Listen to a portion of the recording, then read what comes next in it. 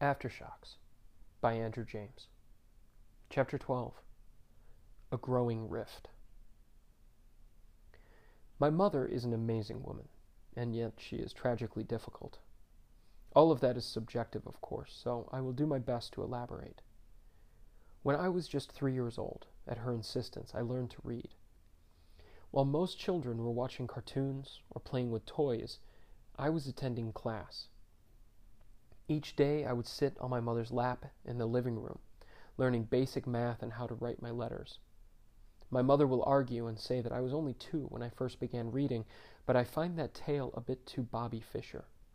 So I would rather assume an extra year and let the answer feel more certain.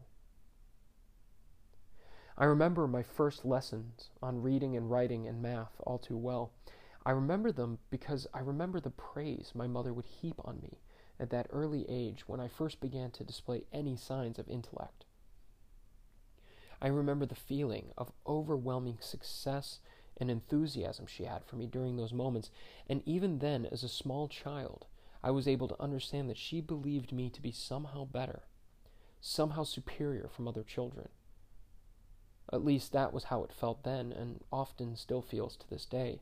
It was a very pervasive thought and a belief, and because it was instilled within me somewhat accidentally, it was not tempered by modesty or a humbleness, and so it was also a cause of great distress later in my life, when I realized that the display of this unique quality did nothing to help endear me to others my own age. The idea that I was somehow superior was secondary to the nature of my mother's ministrations, which were driven by a need for her son to be infinitely successful, perhaps in a way that she was not able to achieve herself. I never knew what drove my mother's obsession with my success, but only that she needed me to demonstrate signs of it as early as possible.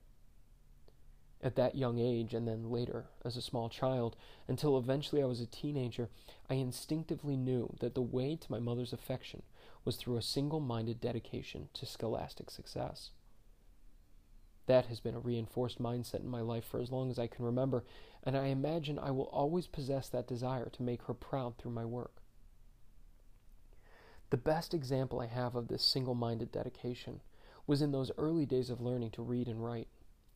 While sitting in the usual chair in our living room, I upon her lap, and a small side table next to the chair littered with pieces of paper graffitied with my attempts at perfection, I had become stumped by the number 8. There was something terribly difficult about writing the number 8. The almost concentric circles baffled my small hands, and I remained stuck, unable to go any further until I had it mastered. Indeed, that day I was forced to learn the number 8 one way or another. I remember my mother's growing frustration building at my inability to write the number until eventually she removed me from her lap and ordered me into the backyard where I was to remain until I was certain I could perform the task. Once I was sure I had it figured out, I would be allowed back inside, but for now I was relegated to the backyard. To be fair, the backyard contained a wealth of excitement, including a decorative rock garden I was almost sure held the fossilized fingers and toes of long-dead dinosaurs, and a great red and blue swing set that had been there when we had moved in. This was not some terrifying jungle prison with swarms of man-eating insects. This was a 3-year-old's paradise. And yet, I did not dig in the rock garden or swing on the swing. I paced back and forth along the side of my house, out of sight of the kitchen window where my mother stood washing dishes. I walked back and forth, going over the figure 8 in my head and waving my hand back and forth until I felt I had it figured out. I was desperate to get this right. I did eventually master the art, and of course I was praised by my mother, though I still feel that some sense of acute displeasure she had for me, not getting it right the first time. I was always anxious to please her. As I think about it now, I believe that much of my early success was nothing more than a desperate attempt at earning her praise. She was a strong woman, strong the way walls are strong, the way they are unmoving and unflinching and have no fear that maybe they don't need to be walls at all, but their purpose is their purpose, and so they remain walls. Somewhere in her life she had been given the hope of success and brilliance, but it had either been ignored or dismissed long ago, and so now I was her dream. And like any dream, I had to be carefully and constantly groomed and manicured and cultivated so I could become real, so I could become realized. She expected great things of me, demanded them actually. I believe that her confidence in me created an image for both of us that we were desperate to see come true, the image of a child prodigy, and so we worked tirelessly together at times, toiling over her dreams for me that one day we may reach the pinnacle of what she demanded. At first, we bonded over the effort. As a small child, your mother is the center of your life, and so your gratitude towards the unity of your life you share. But as you grow, as your world begins to broaden, you begin to separate yourself from that shared life, and you explore your own destiny. I did not explore my identity so much as I ran as fast as I could towards it, or maybe ran away from the other imposed one. You see, my mother's obsession, the only word that truly clarifies it accurately, with making me into a child prodigy, carried with it the weight of loneliness and isolation. This manifested itself over time until I was so desperate to be free of the relationship we shared that I fought back, sometimes screaming and crying, and at other times by misbehaving and intentionally failing. I would sabotage my schoolwork purposefully, failing simple quizzes in an effort to prove that I was not who she demanded I be. I wanted to be like the other children, who seemed to hold more value in athletic exercise than scholastic achievement. I wanted to be strong and fast and able to throw and punch and kick, and everything else I saw the other children doing. They would crowd around one another, speaking of sports and games and abilities that I didn't understand or recognize, but I wanted to. I wanted to be at the center of their crowd, to be appreciated and cared about and welcomed. Instead, I would stand at the edge, the fringes, hoping I could find a way in, but never being allowed to join. The rift I felt between myself and the other children was carried home each day and then dropped in the lap of my mother. I wanted to blame her for the confused feelings and loneliness I felt. I wanted her to know that she wanted from me made me different. It made me unique. It made me hated. Hated was a strong word. Instead, I hated myself for not being able to fit in the way I wanted. I desperately wanted to change, and so the rift between my mother and I grew as I got older. A resentment formed that held all the things we demanded of one another, but never shared. I am my mother's son, and so I built a wall opposite the one that she had constructed, and the space between us was full of all the unkind things we never said to one another. But neither of us budged. Neither of us was willing to give in to the other. I refused her demands at perfection, and she refused to allow me to become part of what I saw as the real world. Her grip tightened more firmly around me as I tried to fight back. One of us had to give. Let's keep going. I was speaking again. Well, it felt like I was speaking out loud, only that wasn't entirely accurate. My voice had become a disconnected third party, a narrator of what I saw. It lacked the awareness to be considered real speech, and it came out haltingly and fragmented, as if the language itself was a struggle. My conscious mind had shifted inwards to what I saw before me in my memories, leaving the leftover part of me that was in Chad's office in a catatonic state. I was a husk. The voice that spoke remained disconnected from me, as though it was coming from somewhere else or someone. It was as though some third-party voice was putting each memory into words, and so, because it wasn't really me speaking, I didn't need to feel the same sense of discomfort that came from the sharing of such personal details.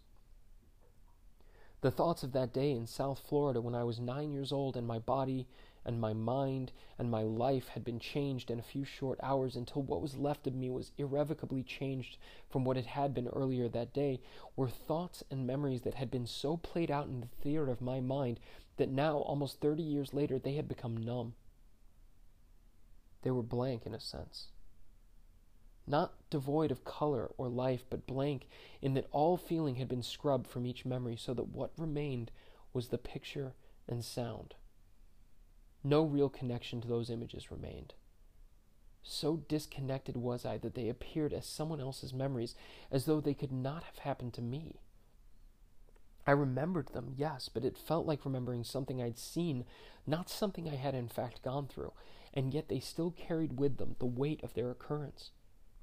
Not there in the memory, but more in the result of the memory. They had manifested scars that were still visible, but like any scar, they were forgotten until I was forced to see them and notice them once more upon my skin. In doing so, I remembered the bitter moments that had caused each one. So tell me about what happened when you got home. What happened after you got back, after you left his house that day? When I got home that day, she wasn't there. She'd gone looking for me. Driven around the neighborhood, I guess, looking for me. I don't know what time it was or how late I was. I don't know if I ever checked the time. She'd been freaking out, I guess, worried that something had happened to me. The irony is something did, but when she came home, there was a long pause in which the silence was filled by a deep recollection. These are going to be some of the hardest moments. Chad shifted in his seat and continued to look at me. These will be hard to talk about. Just go where it takes you. When you think of how things in your life change you and make you who you are, it feels strange to possess such confusion towards those events. How can you hate something and yet love something at the same time? I was reminded of a lecture I heard on particle physics in which a given quantum state could be in two places at once. Is that right? Maybe that wasn't quite right. It was something like that. I knew I hated the things that happened and the people who had perpetrated such horrors against me, but at the same time I didn't. How was that possible to be in two places at once? Nothing demonstrated this sense of misunderstanding like the memories of my mother. A mother defines the very soul of familial love. My relationship with her was strained. But what family relationship didn't have its struggles? I know those struggles that each of my friends' families' lives carried with them. There was alcoholism and the unkind words that came from a mother who drank just enough to be too much and who never apologized. There were parents lost to divorce and the resulting dystopia of the shared second family. There were the overbearing parents who could never let their son live for himself. Helicopter parenting, they called it. Then there was the family long gone, a mother and father dead, years past, and the memory of them fading. No, I thought, there was no such thing as a perfect family. The thought gave me breathing room as I considered the reality of my childhood, and my mind traversed the length of memories, trying to land on one, just one, that would tell me what I wanted to know. The same question that I had challenged Chad with on day one when I had come back after 2 years away and demanded help. It was the same question that plagued me every night as I lay in bed, wishing I could go back in time and live in my memory before all of this began. That infinite question of why. Why had all of this happened? Why did I feel so helpless in those months leading up to the event that had been the catalyst of my own thoughts and my own destructions? Why had I been unable to control those thoughts? Where did it all come from within me? And most of all, why had I been made so perfectly, but for that one flaw that created the monster some now saw me as? I knew I wasn't that monster. I knew who I really was. Or I hoped I was. Even if I was an unfinished product, like God had stopped working just before finishing me, and instead of releasing a completed version, I had been let loose with a glaring fault that God hoped no one noticed. But people had noticed. It turned out to be a bigger glitch than anyone could have foreseen, so now I was here. When she came home, she was so angry. Because I scared her. I'm sure, because she hadn't known where I was. There weren't cell phones back then, remember, and we hadn't been living there that long. I don't remember how long, but it wasn't long enough that she was comfortable with me walking around by myself yet. Even though our neighborhood was really nice, I mean, super nice, the neighborhood outside, ours wasn't. We were on an island, sort of. So she panicked. And when she got home, it was bad. I mean, really bad. There were a lot of times she hit me, and tons of times she called me names or screamed at me. It used to scare me. I remember a few years later in middle school, my math teacher actually called my home to talk to my mom and ask why I was so scared of her. But this has to be one of the worst times. I can see her standing behind the kitchen counter. It was an island, and I had my back to the wall that led to the bedroom. It was like I was ready to run, And she was just screaming and whipping things off the counter at me. Not really heavy things that could hurt me, but things she could find and throw. And the worst part was that she had no idea. She had no idea what had happened that day. I mean, if she'd looked at me a little bit, noticed that I had bloody knees or that I was hunched over, maybe it would have made a difference. I don't know. I doubt it. I ran around in the woods nonstop back then, so bloody knees weren't much of an indicator. She had no way of knowing what had happened, but the point is she didn't try to know either. And what would have happened if she'd known, he thought. Would he have told her? Would he have told her what had happened to him? He knew the answer, of course not. He wasn't going to tell her what happened, but that wasn't the point. The point is that she was the parent, and parents are supposed to know the questions to ask, to be able to be there for their children. She hadn't asked questions or tried to know. She had just been angry. There should be some instinctual parental feeling that tells you your child is in trouble. The problem was that the damage was already done long before that day, and now, standing here in the living room, it was already too late. The world that had created the events of that day had not occurred suddenly overnight. The world had been created over weeks, months of his life, until it was no longer discernible from the world it should have been. It was only the world as he knew it now.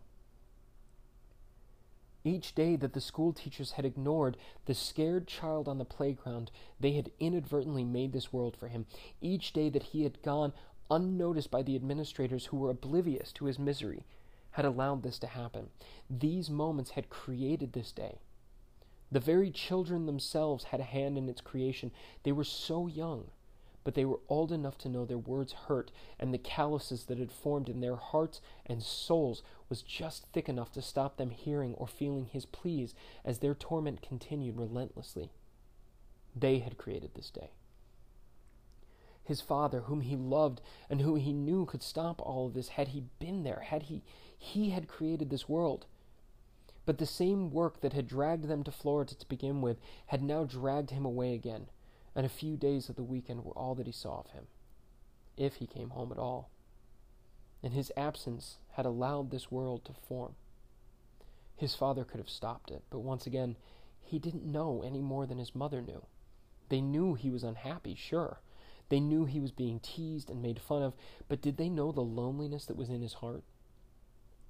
Did they know what he felt each day when he woke up and knew, with all his being and all his heart, that he was different from the others, and so they would never accept him, no matter what he did or how hard he tried?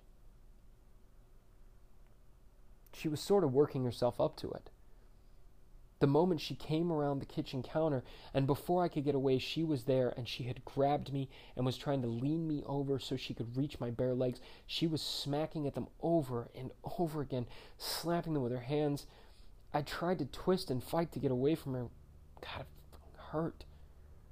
Not just where her hands were hitting me, but that it was where his hands had been. She was smacking and slapping where he had been. And she had no idea how much that hurt, because it was such an invasion. And I wanted to cry, but I was holding myself back. Instead, I was trying to escape, and I did. I managed to get away, and I turned to get to my room, but she grabbed me again, and she said, "Come back. I'm not done hitting you yet." She actually said that. She laughed about that once. I think it was to her friends or someone, I don't remember. "Was this soon after it happened?" he asked. He looked sad. He'd been looking sad more often lately when the stories and the memories emerged. No, it was a while later, maybe years later, I don't remember exactly, but she laughed about it. I was definitely older because I tried to laugh too, to show her it was okay and that I didn't hold a grudge about it, but I did. Go with that. Keep going. God, if he knew all the memories. They had just become numb, though. The memories of that day, all the days, the countless days, and countless memories that all blurred and blended together to form an absolute collage of misery. There were days of being slapped and smacked and hit. There were days of being screamed at and the names that came with it. Words that weren't supposed to be said in school, but they were said at home. Most of all, though, there was the memories of fear. The memories of being afraid of what would make that day turn bad. What was it he would do that day that would set her off and make her angry at him? They were numb little moments of evidence that he had decided long ago would not define him, and yet they had, hadn't they? They had defined him more than he could ever know or explain. The feelings of weakness he had, the confidence that had been torn apart, the feeling of inadequacy and longing for love and care had all permeated his existence now to this very moment. The fear of being wanted was almost as strong as the longing for it. The compulsion he felt at times could be too much. It could be overbearing. There were so many memories now that leaked into his mind when he thought about how much he had desperately tried not to allow any of this to make him different. But it all had. God, how it had changed him and hurt him. It felt like there were two lives because of it. There was the life he had been destined for, the life he knew he could still create if it wasn't for this other life constantly pulling him another direction. And what about that other life? It was a totally different path. It was full of everything wrong, even in the moments where things were right. The other life would meet up again and pull him back down. And so he felt all of the time that at any moment both of his lives could collide and merge into one life and be polluted by one another. And the worst thing yet, he never knew which of the two paths he was on. It was a terrifying guessing game. Just look at all the good memories. Aren't they constantly contaminated by the bad ones? Each good moment overcast and shadowed by a memory of what went wrong. Each moment of his life had some toxic event that had threatened the beauty of it, and so there was nothing that could be called pure or lovely. Everything was mired in pain that he had desperately tried to erase, but it hadn't worked. What happened after that? Chad asked.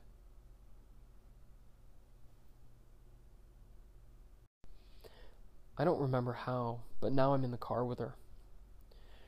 We're driving to karate. She's next to me, and she's still so angry, and I can't stop crying. I guess I gave up trying to fight it by that point. I literally can't stop. I am so sad and so lonely, and I don't have the words to define it. So I'm just trying to get it all out of me. Do you know what that's like, to feel so broken and so torn apart that you want to be unmade? You can't define the pain, but secretly the pain becomes the only thing you can feel. So you dig your fingernails into your face and squeeze your head with your hands and try as hard as you can to physically release it from yourself.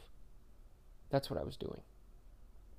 Squeezing my body like the end of a toothpaste roll when you need to get that last little bit out.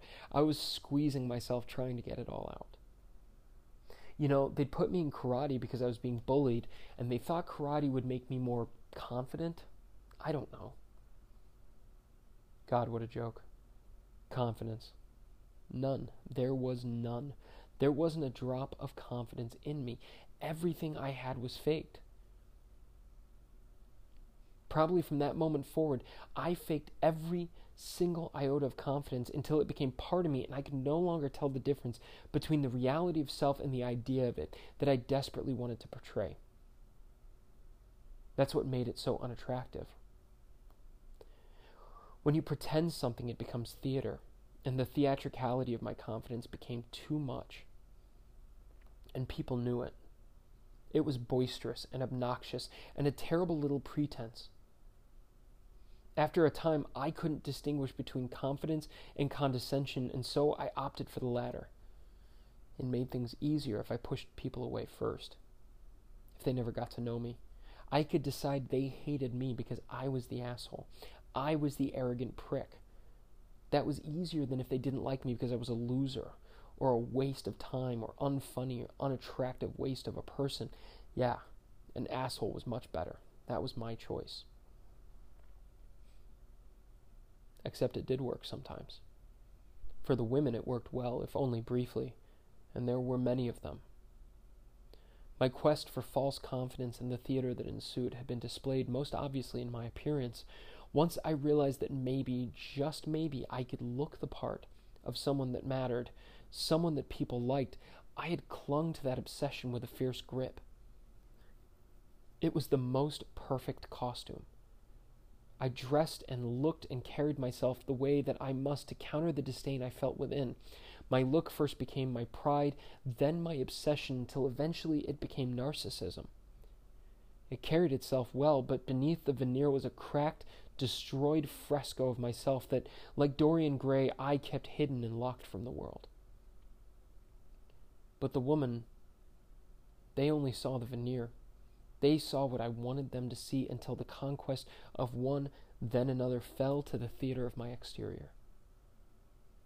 Occasionally, some realized the truth of what I was, but most were gone before that moment ever occurred. Most of them were broken little moments to me that were meant to fill the bottomless well of my need.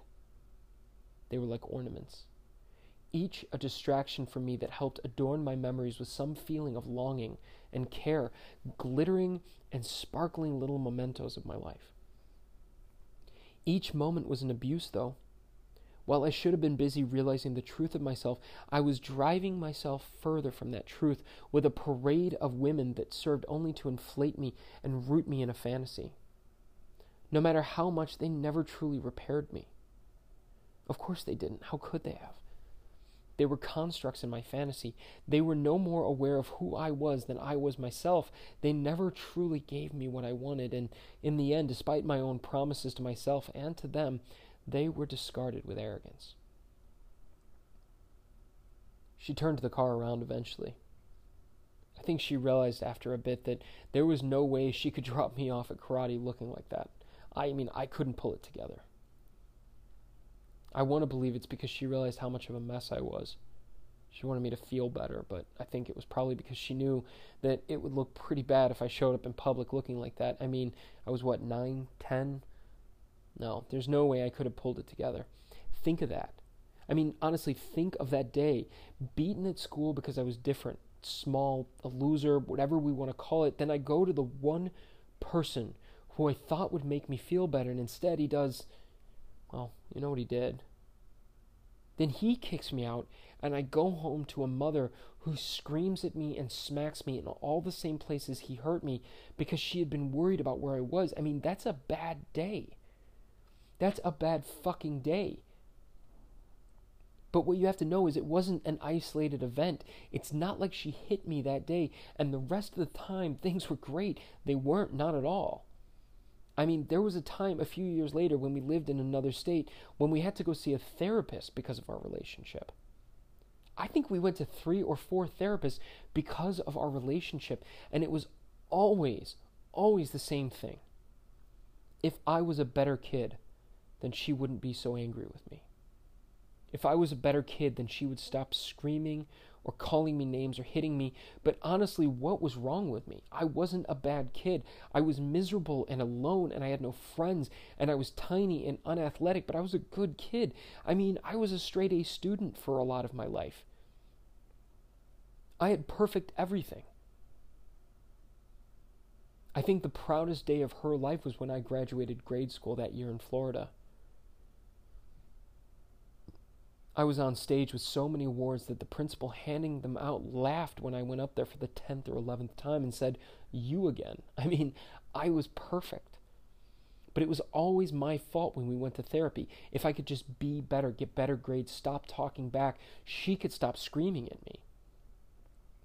It's like an abused spouse who says they brought it on themselves, only I didn't believe that, so I started fighting back. A few years later, after I moved from Florida to a new place, and life had become, if only marginally better, but still my father had left again, only shortly after we arrived, and I had been alone once more with my mother, I had fought back. I fought back one day in the bedroom when she had attacked me again, her arms swinging back and forth like a pendulum, striking me over and over again, I'd fought back. I'd raised my arms and warded off each blow the way I'd been shown in my karate class. The classes she had made me attend, I had raised my arms up and assumed a defensive stance, and I tucked my chin down like I'd been taught, but I kept my hands balled tightly into little fists. That evening, she had called my father overseas and claimed I had hit her. She claimed I had assaulted her. She claimed I had struck her repeatedly, and that following weekend, when my father had returned home and demanded we all speak together as a family, she had lifted her arms up and shown him the bruises. They were decorating her forearms. They were light and red, but they were there. Off-color marks on the center of her forearm. How did I explain that the bruises were from me? They were from where her arms had struck against my raised fists in defense. I had never swung my hands, only desperately tried to prevent any of her strikes from landing.